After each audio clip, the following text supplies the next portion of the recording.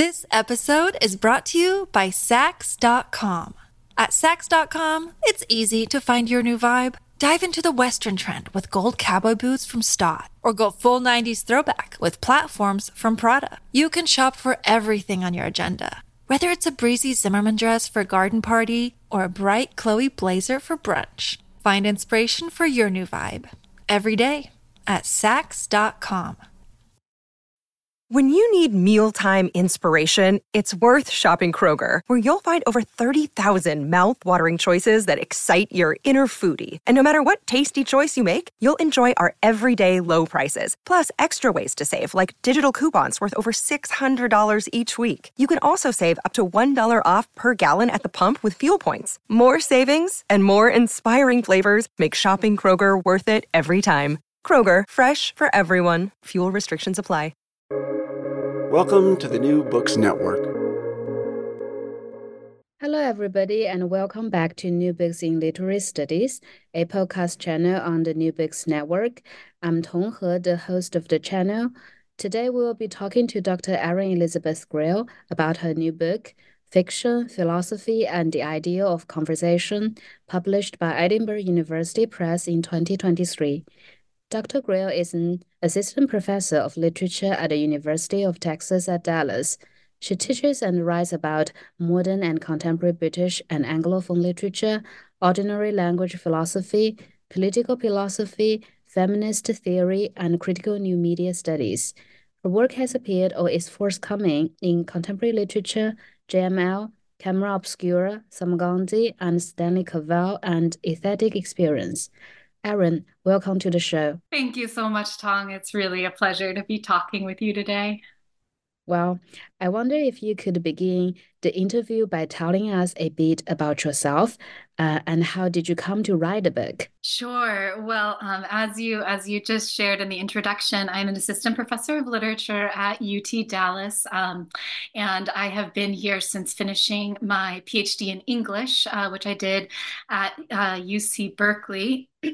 And as is often the case with first books, which this is for me, it did originate as a dissertation, although, as is also often the case, the book version is utterly transformed and somewhat unrecognizable in comparison to the dissertation. But many of the original questions are still there and still animate the inquiry. So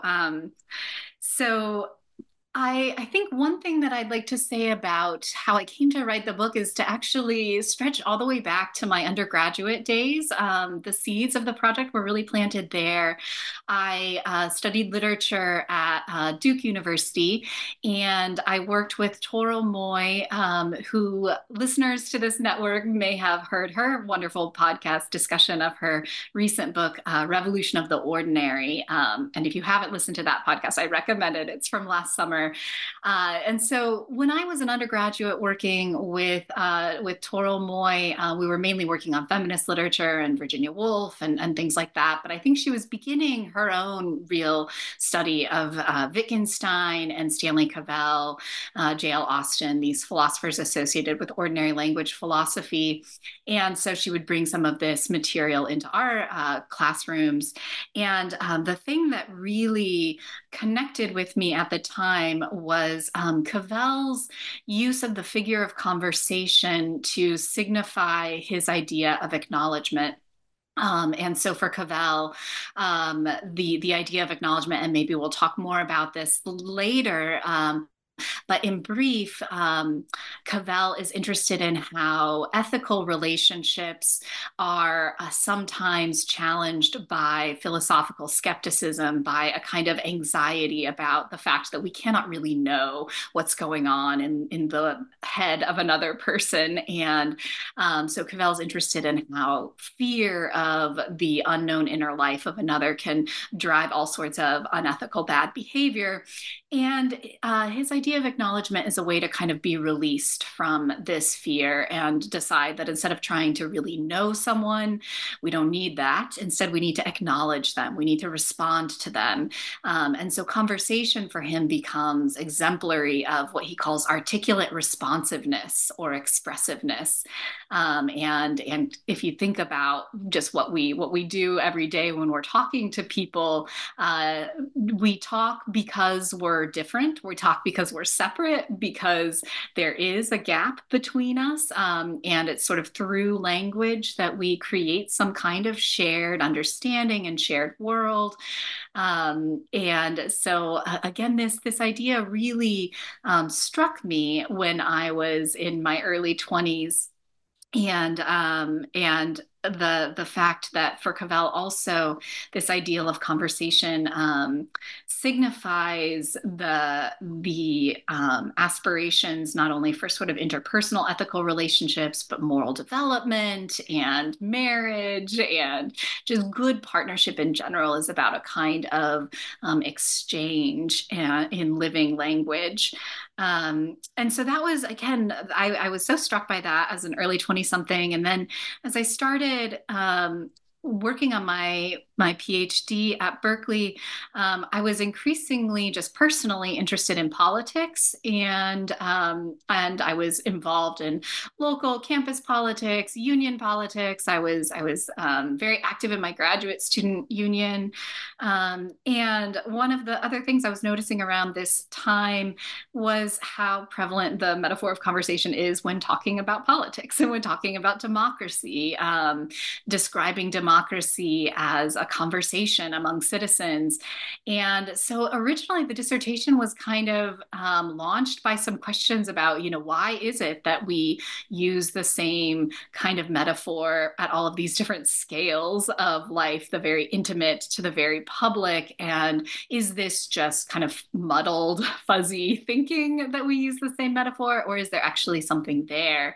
And I guess one more thing I'd say is that it's always been part of why I was drawn to literary studies in the first place, was that it has always been my conviction that great works of literature are essentially doing philosophy. They're inquiring into these animating questions that drive our intellectual lives, and they're doing it in beautiful, fun, aesthetically interesting ways, where the kind of aesthetic form is a key part of the inquiry. And so from the beginning, my interest was in enlisting the sort of full toolkit of literature and philosophy, the aesthetic form and the conceptual animation of these texts, to just chase this question: what is conversation? Why do we idealize it? Right. That's like it's all in there in the book actually. And thank you for showing us this wonderful journey. I guess probably we can delve it together. And also like the Yeah. conversation we're having it now. So I guess my first question is like your introduction is entitled Conversation as Word Making in Literature, Philosophy, and Criticism.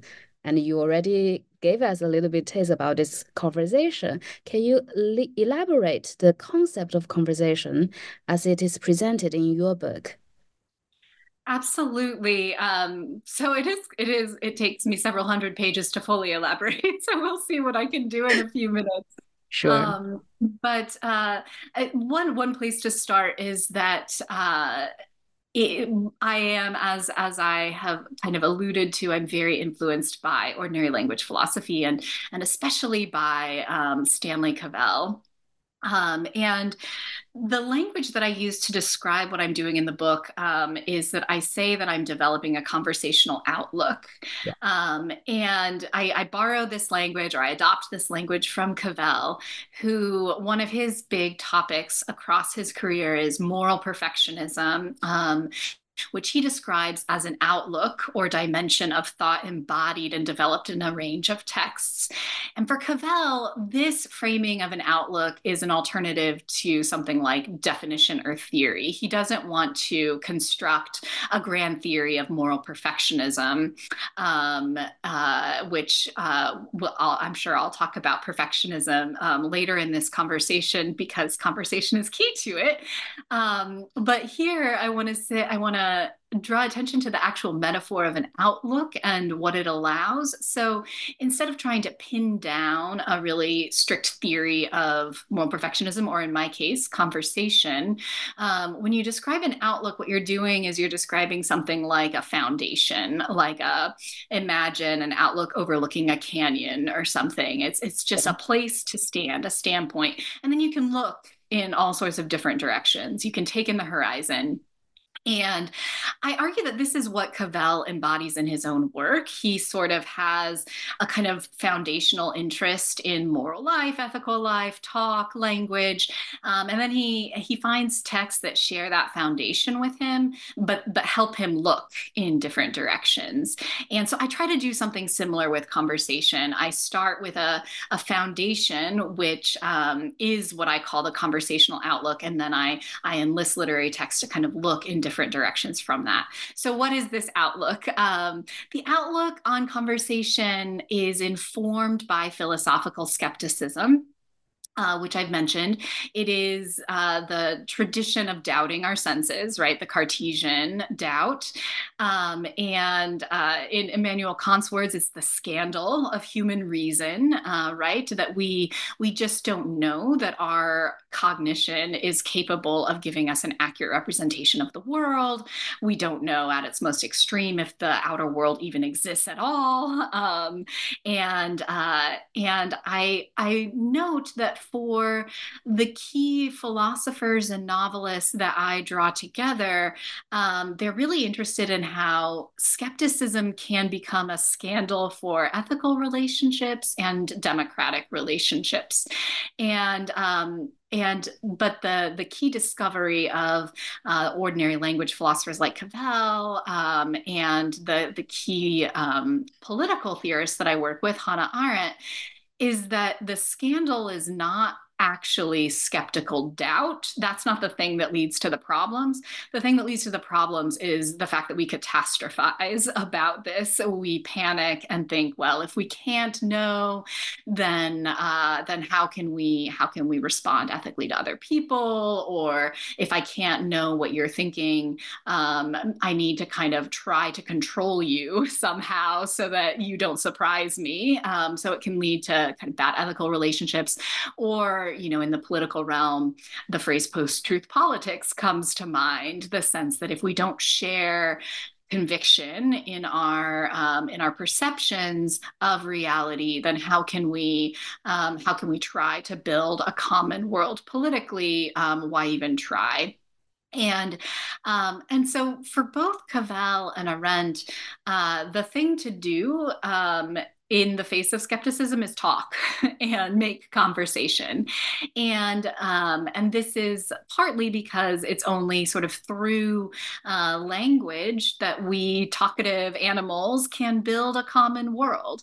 And so crucial to the conversational outlook, again, to sort of recap, is it's informed by skepticism, and it proposes that in the face of doubt, what we should do is make conversation. And what conversation allows is not the resolution of skepticism. It doesn't release us from doubt, but it allows us an alternative to kind of stewing in doubt. It allows us to build relationships in a common world. And that's part of what I mean when I call conversation world making. Another thing that's crucial to the conversational outlook is that it requires that you already share a language, right?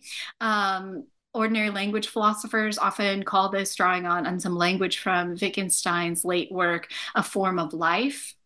And the idea is that in order to really learn a language, you're not just learning vocabulary, you're not memorizing a dictionary, you're learning a whole way of being in the world and being attuned to the world. Cavell called this our mutual attunements or agreements in our criteria. So in that language of attunement, you can already hear something sort of aesthetic, something about perception, something about how language, sharing a language is sharing a set of attunements to what matters, to how you perceive. So there's a kind of normativity in the fact that we already share a language, but also in this aesthetic register, I think you can also see the chance for something more than norms, that for the creation of something new, for transforming our attunements through conversation. And I find something similar in Arendt's work as well, this kind of toggling between the norm and the freedom, the pre-existing conventions of a political world that allow you to speak with others in public. And for Arendt, it's through speech that you build the public realm. And she says, the public world only exists where people gather together in the manner of speech and action. It doesn't pre-exist that moment, and it doesn't last after that moment. It's very fragile. It's very contingent, but it also is performatively generated every time you do talk to others. And so there is this fragility, this possibility, this normativity, this freedom and improvisation and play. And so to maybe this will come out later in the conversation that we're having, but that's also something that I find in all of the novels that I draw together, that they're all interested in the tension between the kind of shared conventions and norms that allow us to talk at all, and the possibility that we might make worlds together that actually transform those norms, that cycle back. It's a kind of iterative relay between the language and our uses and the attunements that we can share. And I make the case that criticism is also world making in this sense, that what the critic does is brings together, so there are sort of two registers on which criticism, especially literary criticism or aesthetic criticism, is world making. One is, I think it's already always world making.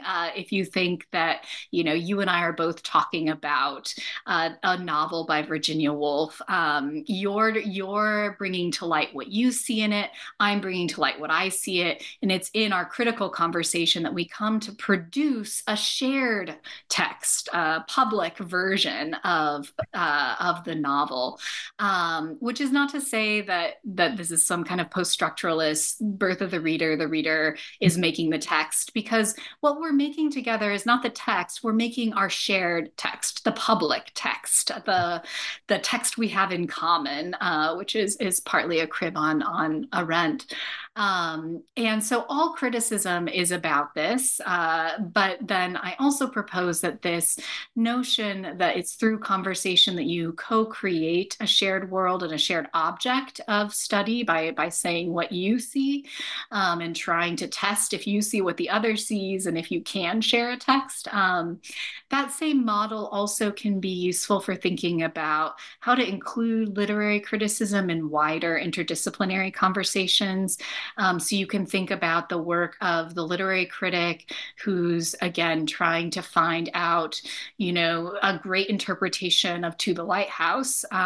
Once you have that great interpretation of To the Lighthouse and you want to say this novel reveals something really profound about marriage, for example, then you can take the text's perspective on marriage and treat that as an angle on marriage that you might also shine additional lights on from, sociology, from history, from Kierkegaard, from Cavell, from John Milton, and co-construct the critical conversation becomes an effort of drawing into view the idea of marriage that you can only see once you look at marriage from the standpoint of To the Lighthouse, as well as the standpoint of Soren Kierkegaard, as well as the standpoint of the history of marriage laws or whatever. And it's that kind of shared vision of marriage that emerges. And so sorry I've gone on a little bit, but This is the way that I see conversation as world making in criticism. What it makes is the shared object, but sharing objects is how we share the world, right? It's understanding the fact that we share objects, seeing them in their full roundness, being able to imagine that the text I see looks differently to you, but we share it. That I also can kind of see that we share something like a form of life. Yes, I feel like your description here fits perfectly with the co book cover. Because when you are just describing the conversation outlook, like then I immediately reminds of me of the co book cover on your book. So I think that I paints love that. like Can a I vivid just quickly picture. say also the book cover is a painting called A Conversation by Virginia Woolf's sister, Vanessa Bell, who was, a visual artist Right. and member of the Bloomsbury Group and all of that. So Woolf has always been really important to me. And it was such a pleasure to find that I could feature work by her sister on the cover of the book. That's a great match. Yeah. Yeah. This episode is brought to you by Sax.com. At Sax.com, it's easy to find your new vibe. Dive into the Western trend with gold cowboy boots from Stott, or go full 90s throwback with platforms from Prada. You can shop for everything on your agenda, whether it's a breezy Zimmermann dress for a garden party or a bright Chloe blazer for brunch. Find inspiration for your new vibe every day at Sax.com. So I guess since we talked about the ethical perspective, the ethical concerns, maybe I will just ask you about some of the arguments here in your chapter one. You read Jane Austen's Persuasion alongside Stanley Cavell's work on moral perfectionism. You touched upon it a little bit. How does the novel engage with the themes of acknowledgement, perfectionism, and justice, as discussed by Cavell? Yes. So I've sort of already offered a kind of quick account of what acknowledgement is, right? It's articulate responsiveness, Right. expressiveness. It's what we do instead of fixate on the impossibility of knowing the other. And moral perfectionism in Cavell's work, he sometimes calls it Emersonian perfectionism uh, because he finds Ralph Waldo Emerson to be a great exemplar of this outlook. But he also finds it in, as I said, a whole range of texts spanning from kind of Plato through Hollywood remarriage comedies and beyond. But the core idea of moral perfectionism is that the way that moral development can happen is through conversation with an exemplary other. Mm. Sometimes this other is a teacher. Sometimes this other is a romantic partner, as in the remarriage comedies. Sometimes this other is a stranger, an enemy, somebody. In any case, the key thing is that in a conversational encounter with this other, you or I'll use the first person, I discover that there's something amiss with how I'm currently living my life.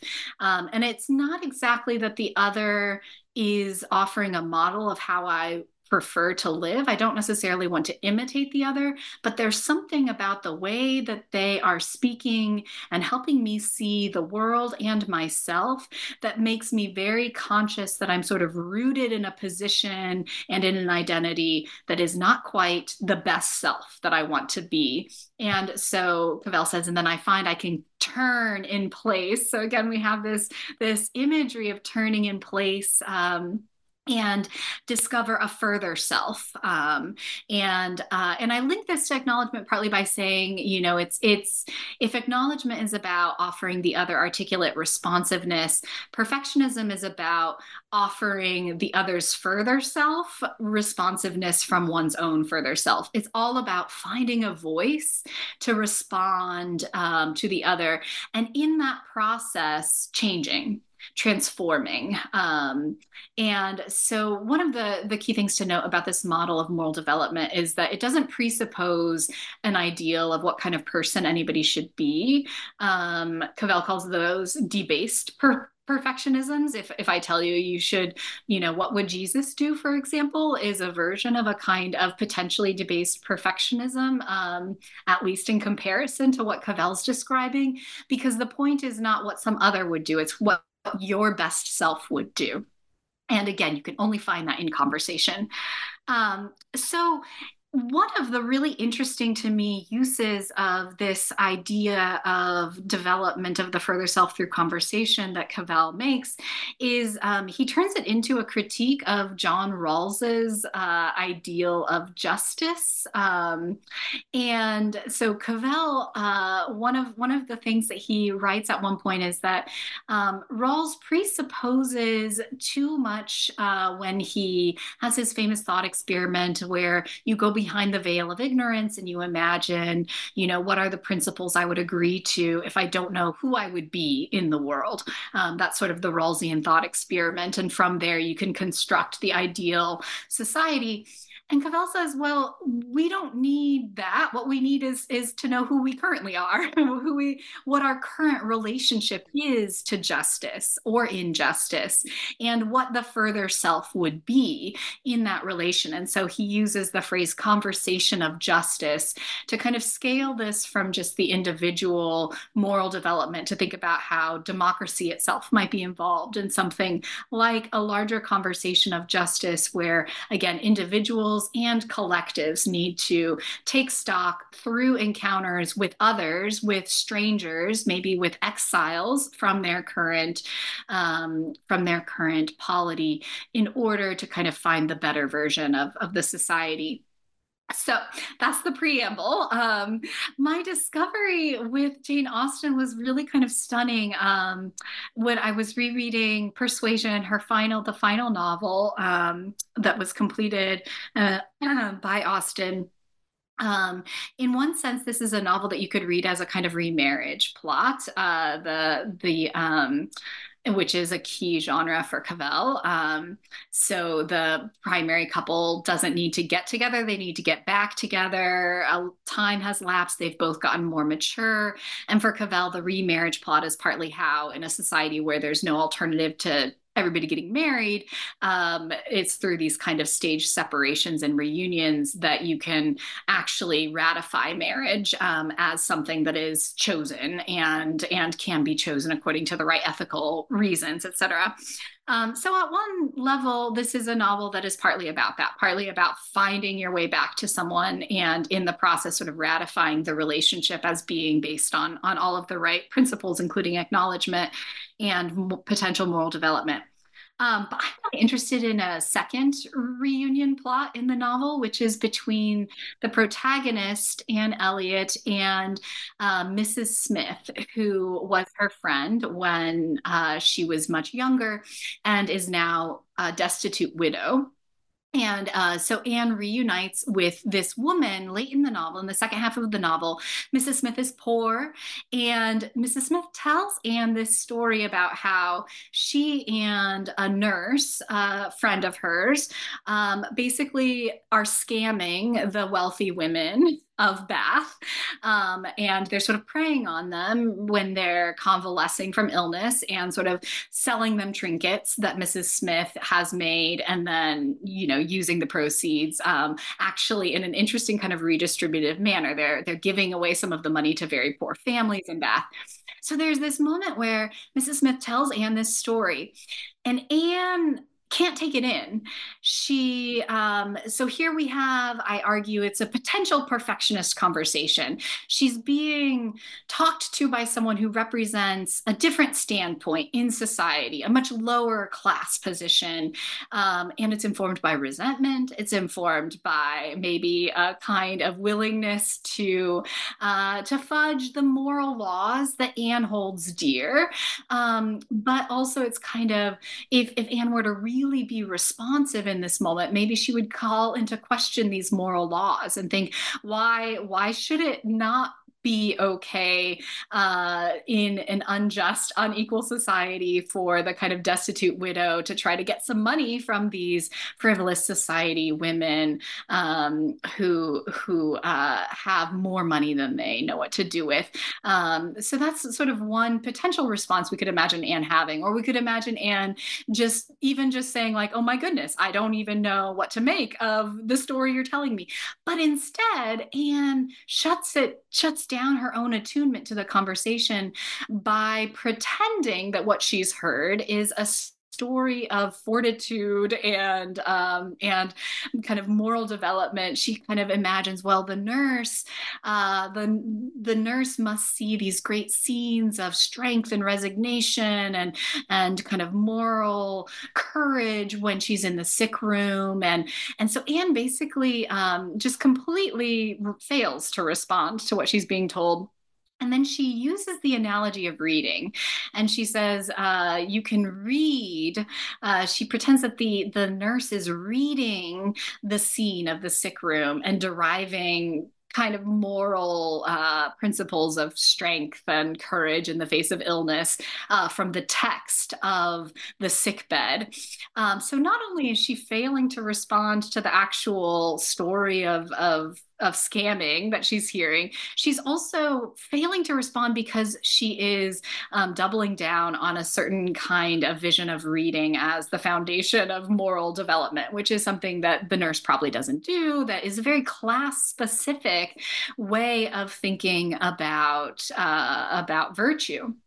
And it resonates with other parts of the novel where Anne is sort of preachy about the moral benefit of literature.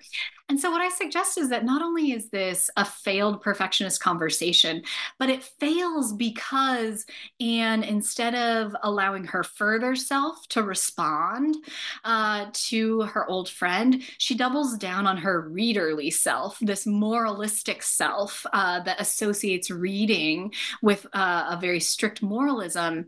And so part of what I suggest in this chapter is that it's never really resolved. There's no kind of tidy conclusion to this weird moment in the novel. And so I suggest that is actually, it allows persuasion to appeal to the further self of its own reader by making us think about how is it that our assumptions about reading might at times foreclose our capacity to respond to people who don't read, for example, or who aren't a part of the class milieu that and the kind of moral milieu that prioritizes fiction and reading and privacy and all of the associations with a literary culture. And so there are various also ways that can connect to liberalism, the rise of the novel, and things like that I also explore in the chapter. But so that's where I'm really interested not only in how we can find in persuasion a kind of model of failed perfectionist conversation in the scene, but the novel itself serves as an invitation into perfectionist conversation with the reader. Yes, kind of like proposing a standpoint for us to look together. Exactly. That's Yeah. that's perfect. So, thank you for the explanation there. I guess since we also talk about the ethical concerns here, the next chapter on George Meredith, the egoist, I wonder how does the novel challenge and affirm the ideas of ordinary language philosophers like J.L. Austin, you just mentioned that previously regarding performative language. Yes. So George Meredith, the egoist, I think it's kind of gone out of fashion in literary studies, but if people would read it again, based on anything that I could say, that would be great. So this was a novel published toward the end of the 19th century. And is very prescient in some senses. It kind of anticipates a lot of the core concerns that J.L. Austin would develop in the set of lectures that ends up getting published as How to Do Things with Words from the mid 20th century. And so this is the set of lectures that really offers a kind of clear articulation of the principle of speech performativity or speech acts theory, the notion that there are some sentences that, when uttered by the right people in the right context, actually achieve a change in the world. So they don't describe a state of affairs, they bring a state of affairs into being. And the kind of quintessential example for Austen, as well as for a lot of his commentators, sometimes in very funny ways, is the marriage vow. When you say "I do," you are not just reporting on a marriage, he says, you are indulging in it, which is just, I think Austen is hilarious, which not everybody, my own students, don't always agree, but I think Austen is hilarious, and that's one fun moment. So performative speech is speech that kind of does what it says, but again, the right context needs to be in place. You need to be actually, in front of a registrar to get married by saying those words, for example. So Austen, in How to Do Things with Words, he sketches out a whole set of different categories of performative utterances. And one of them is what he calls a commissive utterance, the kind of utterance that commits you to something. So a promise is a quintessential commissive utterance. And something interesting about commissives is that there are sort of two temporal moments that are important. There's the moment of making the promise, where you are doing the promise by saying, I promise you I'll show up at that time. I have done the act of promising, but I've also committed myself to a future act, which is showing up at that time. And so there's this time lag between the initial performative utterance, which again does do something, it commits you, and the fulfillment or derailment of that promise. And the plot of The Egoist is pretty much entirely structured in that temporal lag between a woman named Clara agreeing to marry, consenting to marry. Consent is another commissive that is interesting in the novel as well as in Austen's work, and the projected date of the wedding. And during this time lag, she discovers Willoughby, who she's engaged to, is a kind of monstrous egoist, and he's upset. He's a skeptic also. A lot of his bad ethical behavior in the novel is driven by skepticism, which makes it very interesting for my project. He's obsessively afraid of the fact that he doesn't know what she actually thinks. And so the novel's partly an exploration of what might happen between the initial promise and the fulfillment or derailment. It's partly an exploration of sort of what gives language the power to commit us to these things, and more so than Austen and How to Do Things with Words, it's really attuned to inequality and power relations as a key part of the picture. So, Clara, this is Victorian England, it's patriarchy. She commits herself in a state of ignorance. She's a teenager, basically, and she doesn't really know this man. And it's over the course of the novel that she discovers what he's like, but she's already committed herself. And there are all sorts of ways that Willoughby gets away with a much kind of more casual relationship to the commitments of his language use than she seems willing to do. So there's partly this question about, what is the relationship between a kind of power structure like patriarchy and the kind of fidelity to language that we demand from people? And how does a context like patriarchy also change the stakes for how different people in society use language, and how they can enter into language with very different information at the outset. And so all of this is at stake in the novel. Another thing that I think is really interesting about the novel is that I mentioned Willoughby as a skeptic. He uses performative speech because he's a skeptic, but simultaneously, it is his understanding of performativity that kind of ratchets up his skepticism. So there's this really fascinating dynamic in the novel where he endlessly is asking Clara to bind herself verbally to him over and over again with new kinds of promises. And every time she does it, though, she makes a kind of allusion to the fact that it's because language has certain conventions that he should believe she will uphold her promise. So she's sort of alluding to the conventionality of language, which on one hand, again, she's anticipating Jane Austen, or the novel is anticipating Jane Austen, by noting that it's because we share certain conventions that our word is our bond. Um, and so on one hand, that should kind of reassure Willoughby. She's saying, yes, I've given my word, and my word is all you can have. And so just, be satisfied. But by drawing his attention to that, she's also opening up the whole question of like, what does she actually want? Is she only going to marry him because she's given her word? And so it kicks off this anxious cycle for him. And I think that that's a really interesting feature of the novel, this kind of paradoxical way that that language is simultaneously the sort of best thing we have to guarantee that we understand each other. But for some people, that can become a source of intense anxiety and fear. And it's because of the kind of publicness of language, the fact that it's a shared set of public conventions, and this is crucial to Cavell's work and how he sort of builds on Austen, is this sense that part of what you have to accept is that your words really only have meaning because other people give them meaning, and so we are caught in a kind of public mutual realm in order to continue to build worlds with language. So that's the sort of second thing. So it adds interest in power and gender relations. It adds interest in the kind of pathos. And then a third thing that the novel does that I think is really fascinating is Clara. One of the things that we learn in the novel is that Willoughby had been jilted by a previous woman that he was engaged to.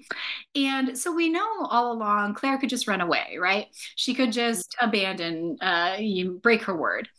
But she won't. And so one of the questions that I think the novel invites us to ask is, why won't she abandon her promise, even though she knows there's no real ethical reason that she should uphold it?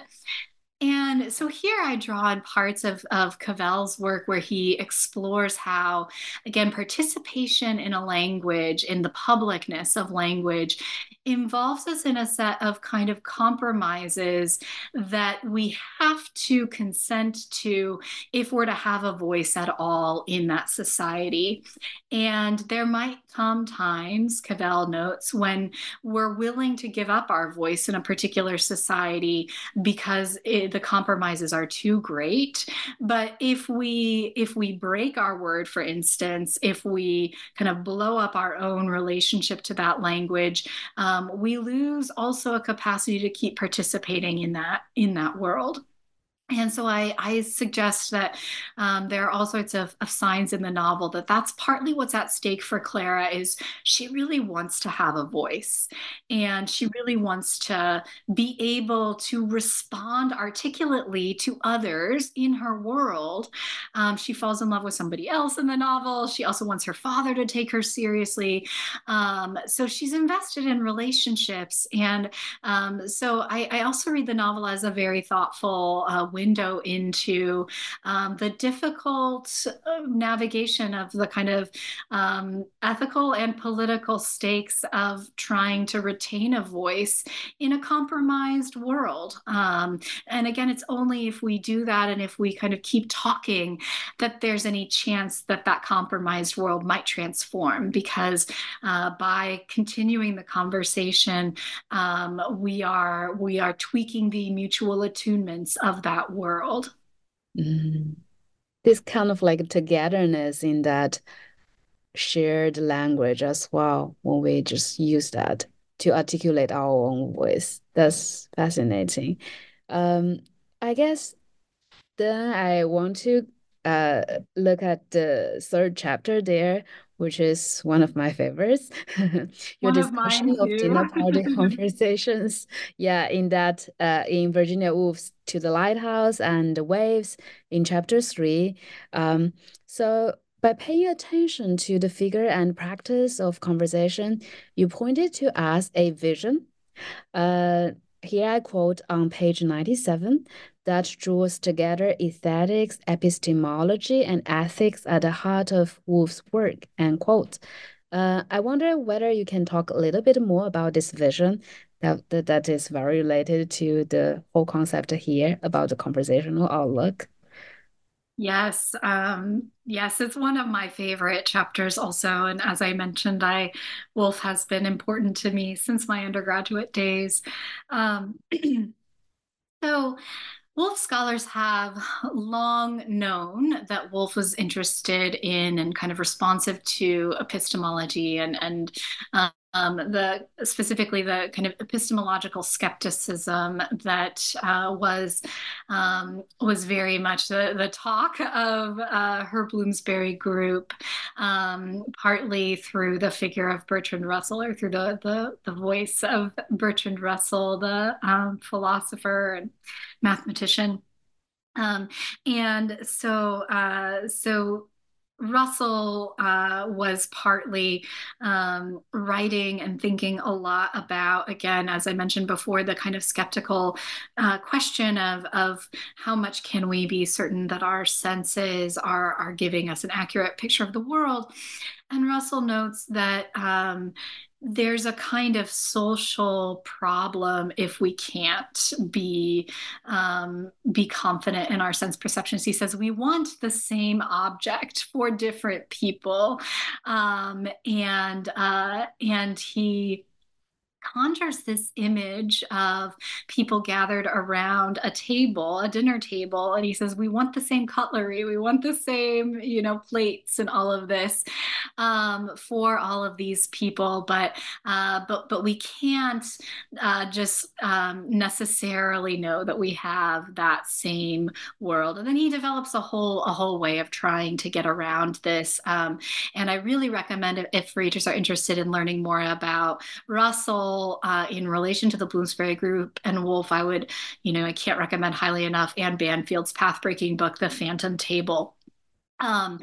But the thing that really interests me is that Woolf reproduces Russell's image of people gathered around a dinner table again and again in her work. And I argue that she conjures a very aesthetically charged mode of conversation that draws on Kantian aesthetics in order to propose a very unique alternative to the set of worries that Russell proposes. So, like the ordinary language philosopher that I described earlier in this conversation, Woolf doesn't try to dissuade us from any doubt about whether or not we can perceive the same world with certainty, but she proposes that conversation offers something like a reprieve from any kind of anxiety.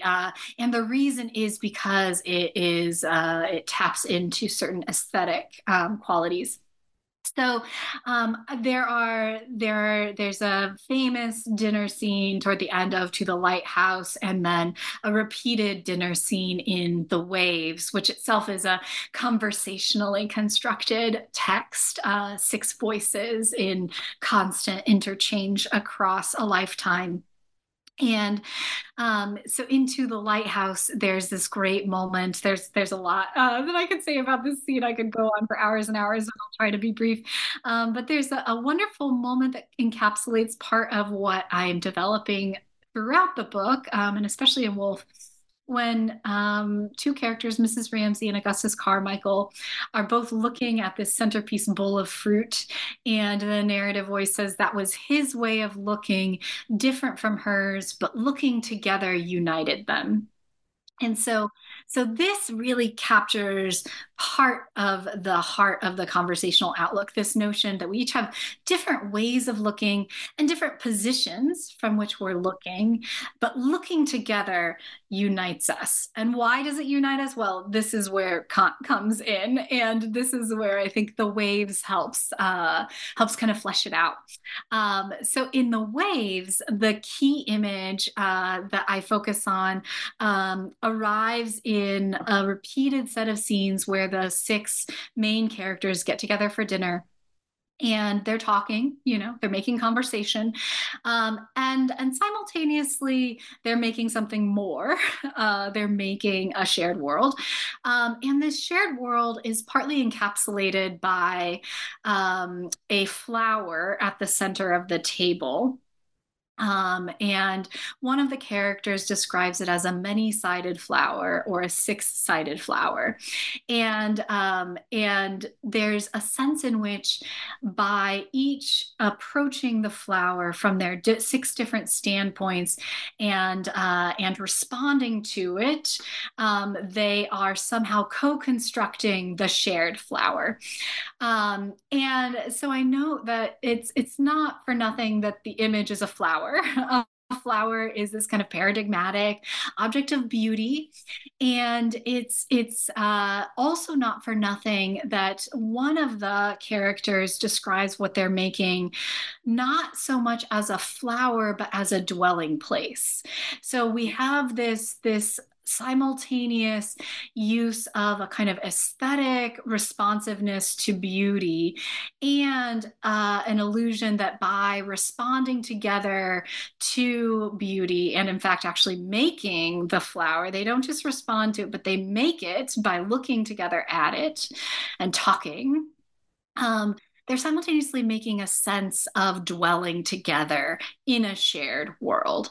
And I note that this is there are various registers in which Woolf is kind of drawing on very Kantian language, not only in the flower itself, but also in the notion that for Kant, when we judge a flower, for example, to be beautiful, what we're doing, he says, is we are imagining that we speak with a universal voice and we impute that judgment to everyone. So I wouldn't call the flower beautiful if I didn't think there was a strong chance that you would agree with me. And I would maybe just say, I like that flower. If all I'm prepared to say is that it's a personal opinion, I would just use that language. But if I use the language of beauty, of aesthetic judgment, I'm presupposing a kind of community, a kind of shared response to the same flower. And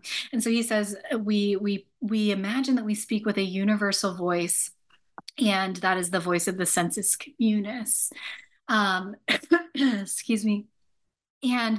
And then he also says, we can't just assume, though, that we are accurate in our first impression of the flower as beautiful. We have to test our imagination or test our judgment by imagining ourselves perceiving the same flower from a different standpoint. And so you kind of imaginatively send yourself to keep with the image of the dinner table. I imagine myself sitting across the table and looking at the same flower. Would I still call it a beautiful flower from there? Or what if I'm sitting to the right and whatever? And it's through this imaginative kind of travel and testing of judgment that you can see, do I believe that I really am speaking with a universal voice when I call it beautiful? And so partly I know that there's a sense in which to call a flower beautiful is to always imagine it has many sides. It is always a kind of, to say that the flower is beautiful is to imagine it has at least 6 sides. It has infinite sides. It has as many sides as I can imagine myself inhabiting and looking at it from. And for Kant, there's simultaneously this kind of imaginative travel and also real conversation that you have with others that is how you come to know if you really do share a sensus communis, if you really are all responding to beauty, to the same flower, if the flower really does have all of these sides and can elicit the same kind of attunement. And so I suggest that it's through requiring this kind of imagination into all of these different positions that we gain a fuller sense of the world as inhabited by, dwelled in by others, as a communal space, as a space where we have a sensus communis with others. And so that's why it is the case for Kant that and for certain traditions of interpreting Kant, that to judge something as beautiful as to always kind of presume community, to presume a dwelling place. And I argue that, again, it's in these scenes of conversation where the characters are looking together in their different ways and kind of testing the fact that they're looking together by making conversation, that they're constructing a dwelling place, partly by reaffirming the fact that they are responding already kind of in attunement with one another. And this should sound a little bit like the kind of iterative relay that I mentioned at the beginning of our conversation, in the sense that there's a kind of constant toggling between, we have to already share something in order to be in conversation, but it's in conversation that we reaffirm and we make the shared objects of the world, the many-sided flower, the many-sided novel, and it's through this conversation, this aesthetic experience, that we reach a fragile, temporary belief that we are living in common. In a dwelling place.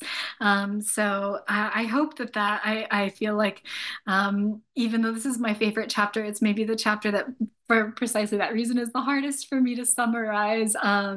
But that's sort of how, again, I guess the question began with aesthetics, epistemology, and ethics. And so I guess I can circle back and just say, so we have, again, this kind of epistemological doubt.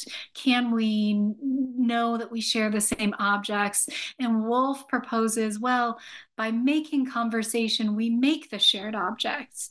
And that's how we come to know we share the same world. So it's through this aesthetic operation that we create the shared world. And that's the foundation for ethics, as well as we'll see for politics as well.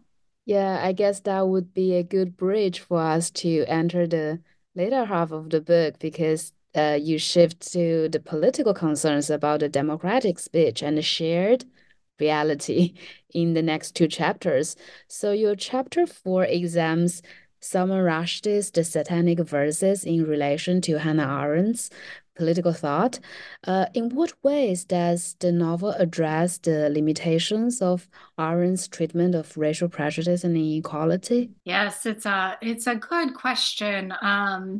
Probably stray a little bit in answering it, because partly I am interested in making the case that Arendt, for all of her flaws, especially her limitations about race, Mm. remains a really essential thinker for our current moment. But so Arendt was famously or infamously bad on talking about especially U.S. race relations and civil rights. And a big part of the problem is rooted in, she had this very dogmatic separation of spheres, especially you see this in The Human Condition, one of her early works, which is where she describes the public realm as emerging through speech and action. It's a space of freedom. It's a space of potential equality. But and this is key to the conversational outlook. The public realm for Arendt only exists where, as she writes, men gather together in the manner of speech and action. And similar to the many-sided substance or the many-sided flower that I was just discussing, it is a world that is constitutively kind of generated by the kind of sum total of perspectives or outlooks that are brought together in public when people are talking. So that's why the public world ever exists for Arendt. It's only because people get together and talk about the same object. And it is very similar to the kind of many-sided flower. Um, but she contrasts that with the private realm and the social realm. And one of the things that she says, you know, the private realm is where hierarchy domination happens. It's the household. It's where enslavement happens. It's where patriarchy, et cetera, happens. And, you know, maybe it shouldn't, but that's not the role of politics to adjudicate what happens in the private realm. And it's not the role of politics to insist that people socialize with people they don't want to socialize with. So the social realm is this kind of liminal in-between space where you can have the same kind of prejudices and inequalities of the private realm, but sort of a little bit more public, and not the public in the kind of idealized political sense, but outside the household. And so like country clubs are social spaces and can be foreclosed or restricted according to racial lines for Arendt. And schools, infamously for Arendt, are also, she reads as social spaces, which I think is just itself wrong. You know, schools are, as we don't need to be reminded in 2024 United States, schools are very politically charged spaces.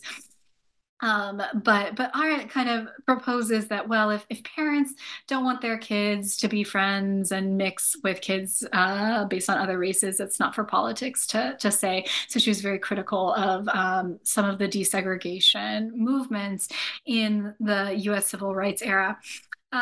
So that's sort of the problem with Arendt. Rushdie, there are a lot of ways that I think Rushdie's novel, The Satanic Verses, helps us kind of resuscitate what's good about Arendt and rework it. One of the things that I'll say is that for those who don't know the novel, you know, The Satanic Verses is most associated with the fatwa and with the plot line that offers a satirical representation of the founding of Islam. But it's also about Thatcher era Britain. And a large part of the novel is set in London. And it's set among a group of South Asian and Black Londoners that the novel calls the Undercity. And so it's interested in, or it's set in the kind of cafes where they get together and the dance clubs and the streets. And so I connect this to a strand of critical theory associated with theorizing counterpublics. So if you have the kind of public sphere that Hannah Arendt describes as emerging in Speech and Action, and that the liberal tradition describes as a space where we should be making rational arguments and the kind of marketplace of ideas, this sort of Habermasian bourgeois public sphere.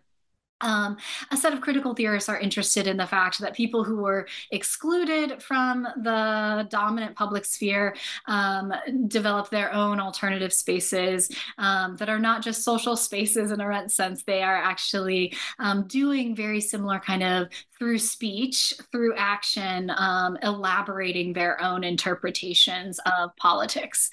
And so I know that the novel does this, that the novel represents these counter-public spaces among Black and South Asian Londoners. And then I also note that the novel, one of the key things that happens in the novel is there's a riot that breaks out due to over-policing of this community and of the counter-public space. And specifically, the riot happens when this alternative, this undercity, this counterpublic is insisting on its right to participate in the larger public conversation. and yet is rebuffed. So this potential moment of broadening the democratic conversation, you could say, is refused by state power, by the police, and also by the media is clearly aligned with the interests of the state and the police, and is therefore misrepresenting the demands of this community for justice. And so it's in the kind of tight policing of boundaries of what counts as public and appropriate for public expression that violence transpires in the novel.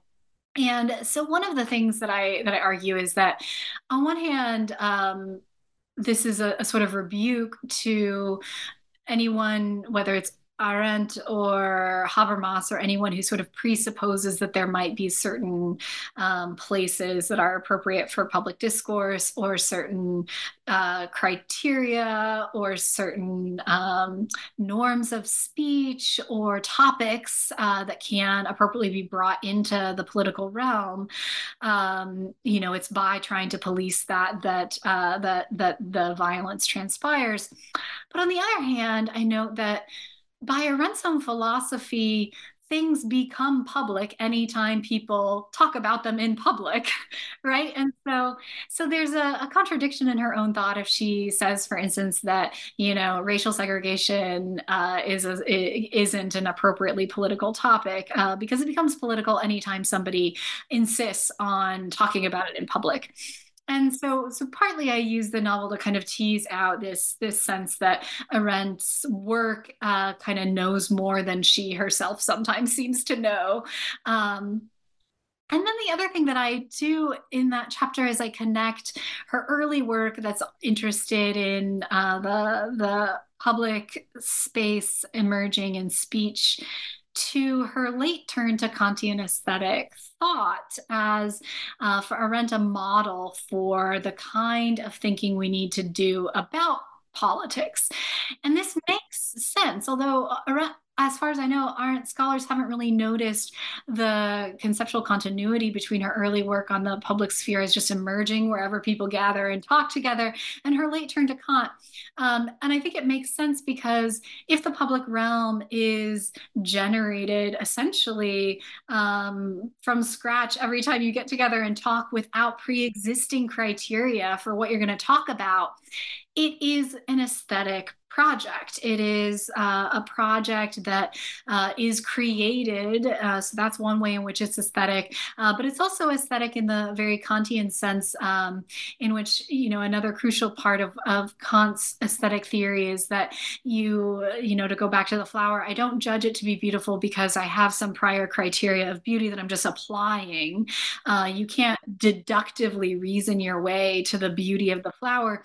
You just kind of know it, and you know that you're speaking with the universal voice, and you find the criteria as you go along. And there's something similar about the way that the public realm comes into being for art. You can't know in advance what is the criteria. You find it as you talk with others in public.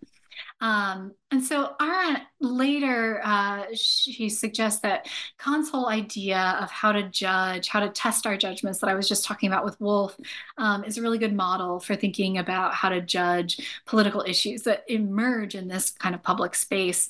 And so she uses the Kantian idea again of sending. She has this great phrase, I send the imagination visiting. So before I was talking about, I imagine what the flower would look like from across the table. It's the same idea, except now instead of a flower, we're talking about policing, or we're talking about taxation or something. There's a political issue, and I'm sending my imagination visiting, which is not the same thing as empathizing. I'm not trying to imagine what my neighbor thinks. It's actually, I'm trying to detach from all of the kind of personal interests that might interfere with my capacity to really think about this. this is crucial in consisthetic theory. You don't just want to be kind of exchanging your own personal opinion for somebody else's opinion. What you want to do is reach this universalizable opinion. And Arendt says, even if that's maybe an ideal, it's the ideal toward which we should strive. And so the way to try to judge politically is to adopt the procedures that Kant recommends for aesthetic life. And I know that there are various resonances between this and what's going on in the Satanic Verses. The novel's really interested in one of its phrases is the differing estimations that the kind of dominant white British community is bringing to bear on the question of policing, and the estimations that this undercity, this counterpublic, is bringing bear on the question of policing. And so the word estimations is partly about judgment, right? It's partly about how do we judge the question of policing.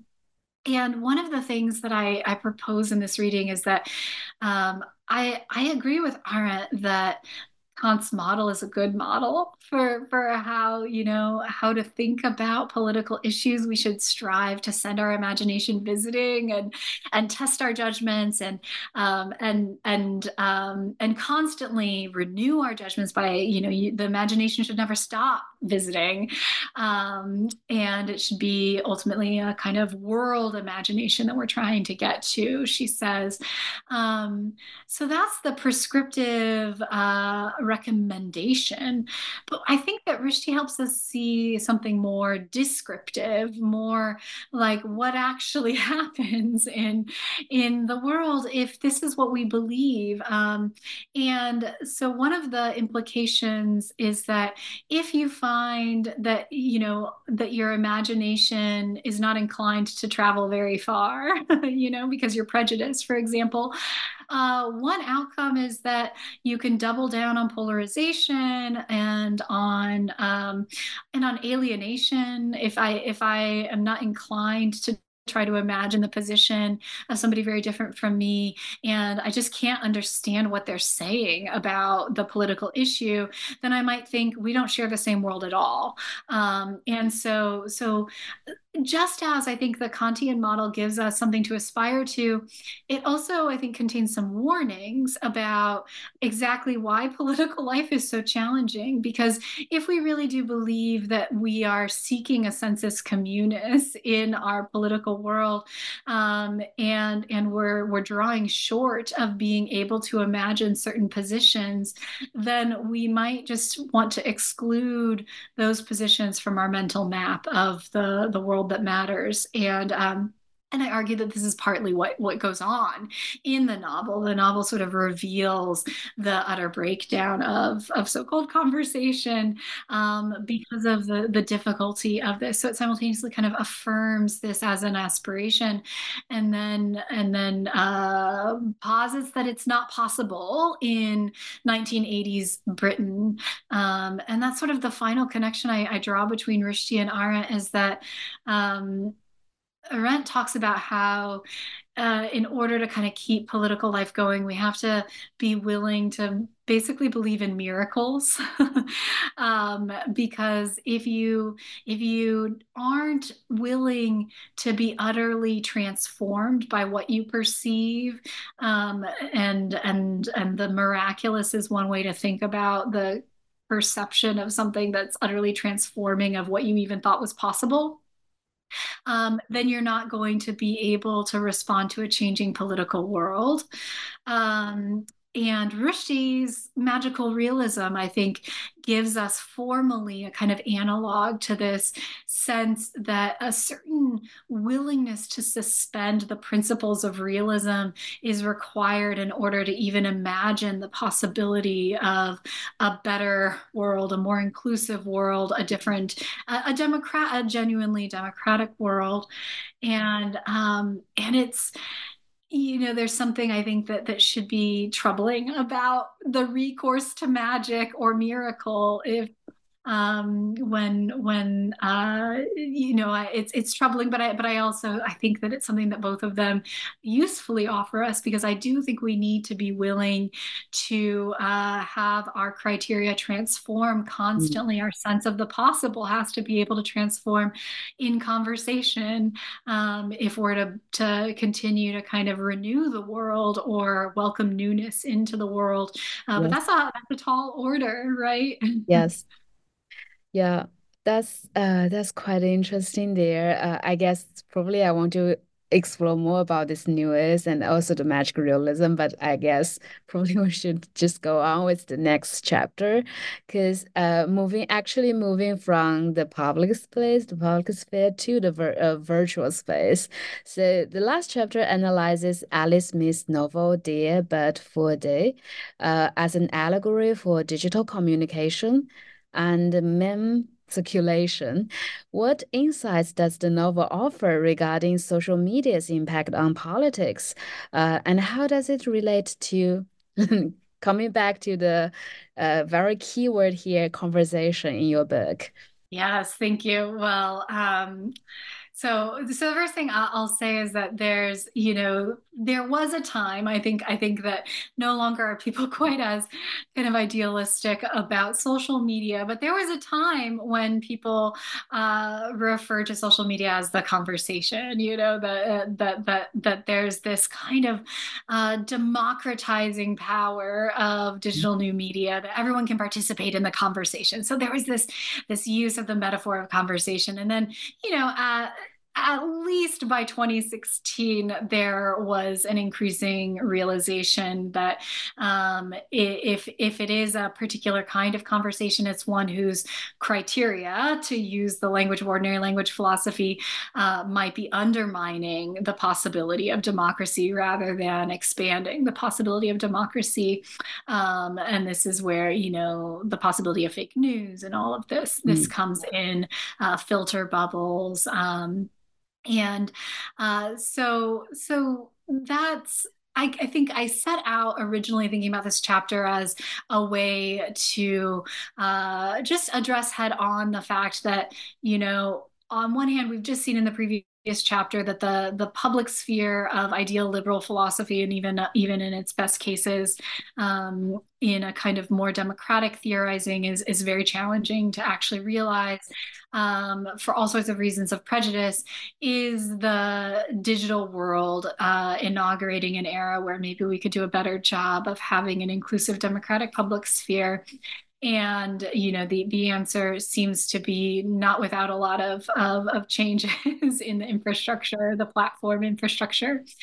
Um, and then I suggest that this novel by Ali Smith, which was published in 2011, so right around the time that social media was really kind of kicking off culturally, seems to anticipate a lot of the ideas about the stakes of social media discourse that really come into focus in ensuing years.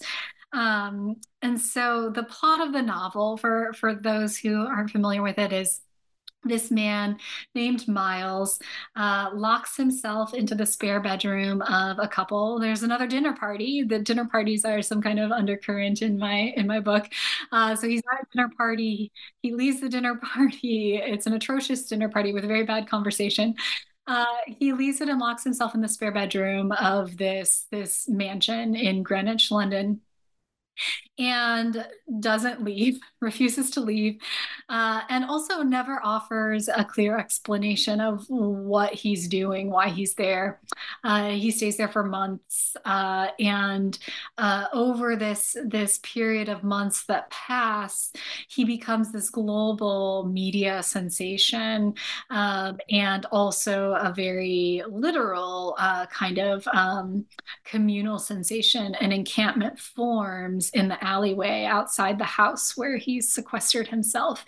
And this encampment, I argue, whether or not this was exactly what Ali Smith had in mind, it resembles a lot of the dynamics of the internet and of the digital world, including within Smith's own novel. So there are a lot of the novel is concerned about the rise of digital culture and the sort of way that we are increasingly mediating our lives through screens instead of responsiveness to the world itself. But that's sort of a sidebar. The thing that really interests me, and that allows me to kind of make the set of readings that I make in the novel is that the community of fans of this man that shows up and starts camping outside the house, they turn him into a meme, like a digital icon that's circulating among their various communities, but they use him very differently. So there's a passage toward the end where we get a kind of bird's eye picture of the encampment. And we learn, for instance, that there's one group of people camping there who's decided that he's an emblem of Palestinian liberation, and another group of people who decide that he's an emblem of, Israel's kind of need to defend itself. And one of the things that's interesting is that the novel suggests that these two groups make no effort to persuade anyone that they're correct, to say that Miles and his gesture has anything to do with their cause, right? So they're just holding up signs that say, Miles for Israel's endangered children. But again, there's no argument. There's no pointing to a reason. There's nothing about Miles or this act that's supposed to ratify that use. And so I suggest that draws into view the criteria of so-called conversation online, where the thing that matters is that you're talking to people who basically already share your criteria, and this opens up and kind of intensifies the possibility of a gap between the use of language online and something like a world that we might share with a wider community. And so part of the work of the chapter is to bring together Arendt's description of the public world, the common realm, as something that is under threat in various ways, by if we aren't communicating with a certain kind of willingness to respond to what one another says they see in the world. So Arendt is very concerned about the possibility that in conditions of totalitarianism, where people are too afraid to say what they see, or mass culture where everyone's in conformity, the common world will go away. And so I bring together those concerns that Arendt articulates with an ordinary language philosophy way of talking about language games and criteria for communication. And I argue that the novel helps us see how it is the case that the criteria for using memes, or Miles in this case, are such that undermine the possibility of sharing the common world in Arendt's sense. And to some extent, there was a moment when I was revising the chapter when I got sort of anxious that new media scholars basically had caught up with the novel. So originally I was thinking, the novel helps us see how the criteria of online language games is undermining our shared reality. And the novel also, there are various ways that it maybe helps us think about how it's because of platform economics and the attention economy and all of these things that have become phrases that are more familiar within critical media studies, are why we're incentivized to use the criteria that undermine the common world. You're going to go viral or get more likes if you use the memes according to your community. And so I thought for a while I sort of panicked and thought, oh no, the novel maybe had insights, but everybody's caught up. I'm just rehashing what Shoshana Zuboff and Jody Dean and these great theorists of digital culture have said. But then it occurred to me that one of the things that's really great about the novel is that Smith not only gives us this kind of allegory for meme communication, but she also juxtaposes it to literary interpretation. So the novel, throughout most of the novel, this man is in this room and we don't hear from him, and everybody's using his gesture in different ways. At the end of the novel, we learn he's left the room and returned to the common world. And the thing that prompts him to do that is an exchange of stories with a little girl, and in fact, and I won't belabor this. I'll just say, and you can read it and see if you agree. But what happens in the exchange of stories is that the stories prompt him to send his imagination visiting in precisely the way that Hannah Arendt says political thinking requires. He imagines his own situation from different standpoints in a way that establishes an allegory between the effort of reading a story that happens to be about him that the little girl writes, and the effort of imaginative projection that Arendt says helps us know we're in a common world. And so on one hand, you have the novel warning or helping us see how it is the case that one mode of using a signified like miles can undermine the common world. There's this alternative that literary interpretation offers that brings us back to the common world. And in fact, it is kind of stunningly resonant with the outlook on conversation that is the project of the book to really articulate throughout, where it's because of imagining all of the different standpoints in which the same text can be perceived and interpreted, that we co-construct a common world. And similarly for Miles, it's through having to imagine his own story from different standpoints that he's prompted to do because of an exchange of works of fiction, that he comes to kind of rediscover the possibility of a common world.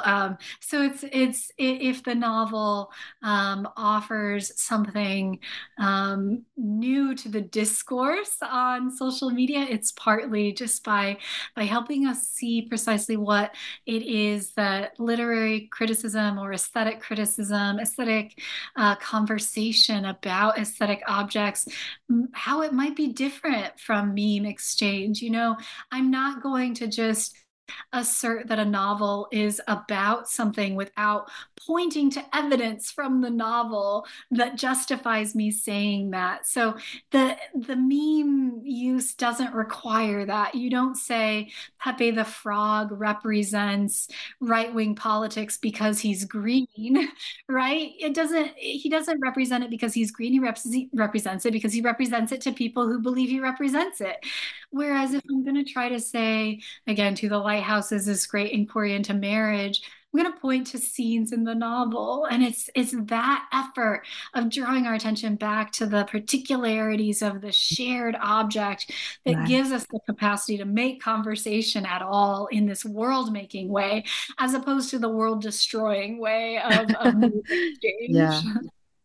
This all circles back to literature philosophy through this idea of conversation. That's beautifully said. Wow, Erin, we've taken up a lot of your time. I have actually one more question for you. What are you working on? Yeah, thank you. Well, and it's been such a pleasure to talk with you, Tong. Thank you for these questions and for giving me the chance to share about this work. So what I'm working on now is I'm still interested in a lot of the same questions about language use and common worlds and democratic politics and responsiveness. But I'm increasingly interested in thinking about how to update these concerns for some of the crises of the 21st century that necessarily outstrip a kind of national framework of kind of democratic conversation as something that happens within a nation state, or an anthropocentric framework of really only caring about responsiveness to human others. So, to be a bit more specific, I'm thinking with works of 21st century Anglophone fiction about how to kind of globalize and also expand beyond the human a lot of these concerns. And I have a new, recently published work in contemporary literature about Ian McEwan's novel Saturday, that I think will be a part of this next project. And so if people are interested, this is a novel about sort of the challenge of judging the question of the invasion of Iraq.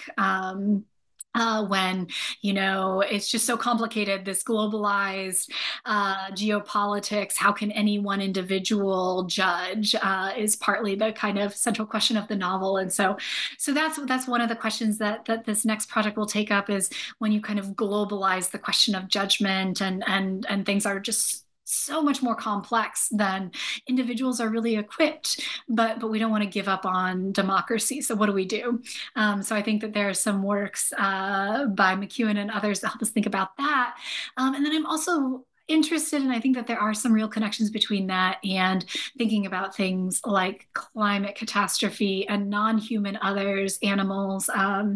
I've For a long time, I have not eaten animals, and I've been very ethically interested in animals and increasingly politically interested in the relationship between how we treat animals and how we think about our position in the wider ecology. And there are a lot of contemporary works of fiction that are also interested in these questions. But I think one of the things that I want to retain from this first project is I want to be no longer anthropocentric, but I still want to be humanist in a way. And this is where I think that ordinary language philosophy and Arendt and some of these ways of thinking about human forms of life that really think that language is crucial to what we do as a species, remain essential tools for addressing some of these questions of the 21st century.